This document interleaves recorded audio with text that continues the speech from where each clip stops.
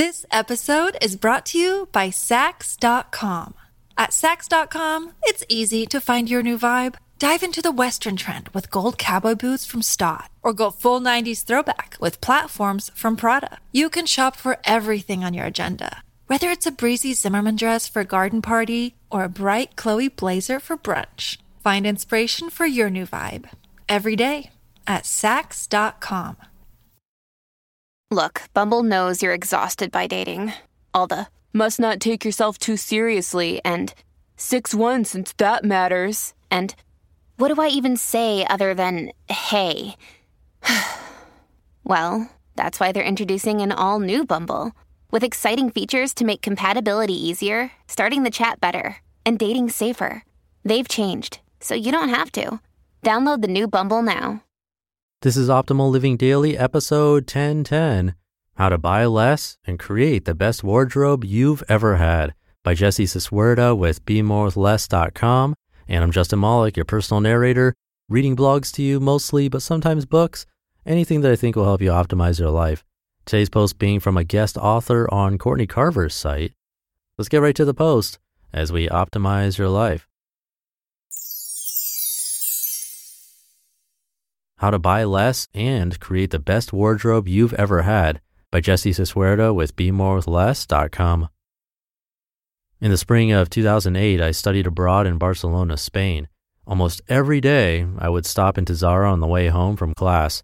Zara didn't exist in the US back then, and to a broke, fashion-obsessed college student, it was the holy grail.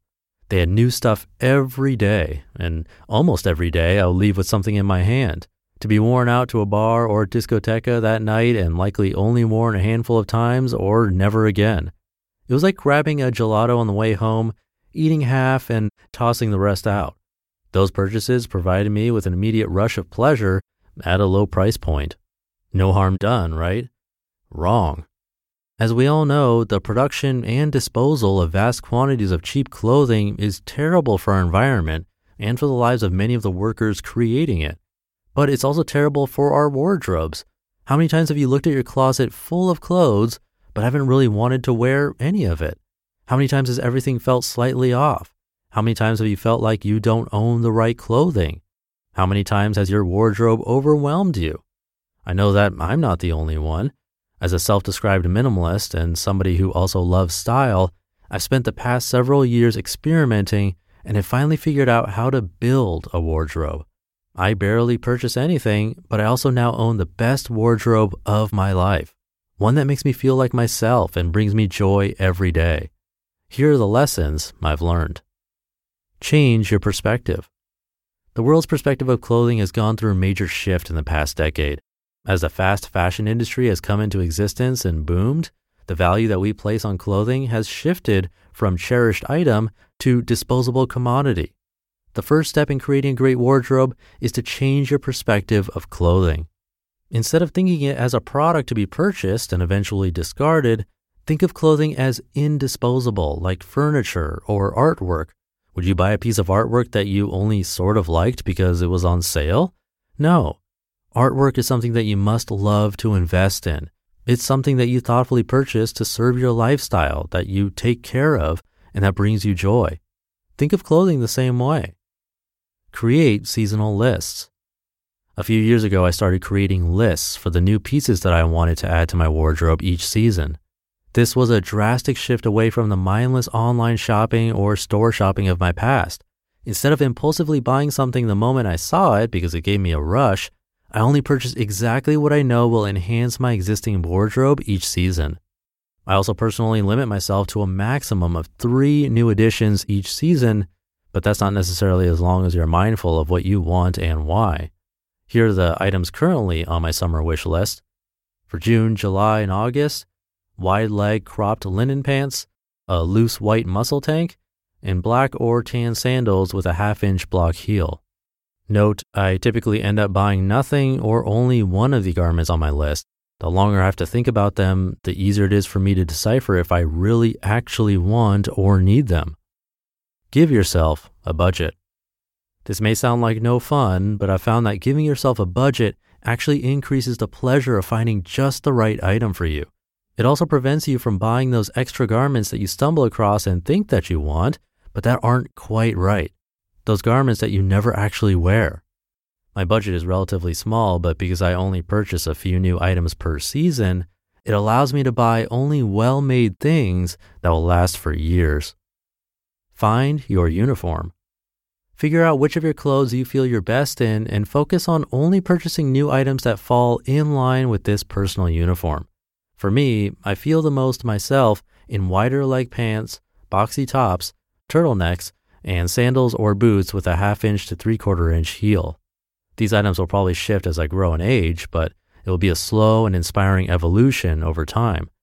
Wearing a version of the same thing every day also frees up a whole lot of mental energy and allows you to be more present to the world around you. Win-win. Give what you take. When I do add a new item to my wardrobe, I donate something that I already have and am not in love with anymore. This prevents my wardrobe from expanding in size and allows me to only own what I love. I don't sell anything because I enjoy the feeling of gifting something that I once loved to somebody else to love. The joy factor. I recently read Marie Kondo's book, The Life-Changing Magic of Tidying Up. In it, Marie offers a unique approach to tidying up your home once and for all. Her deciding factor to determine whether to keep an item in your life is, does it spark joy? This idea can also be applied to anything new that you decide to purchase or anything that you decide to do in life. For me, the simple question eliminates all of the shoulds that might be dictating the way that I live my life. I should wear that because it'll make me look more professional. I should buy that because it's a really great deal. I should keep that because my mom gave it to me. Life is too precious and short for shoulds. Why not love every single thing that you own, even if it's only a few outfits that make you feel beautiful and like yourself? Who says you need more?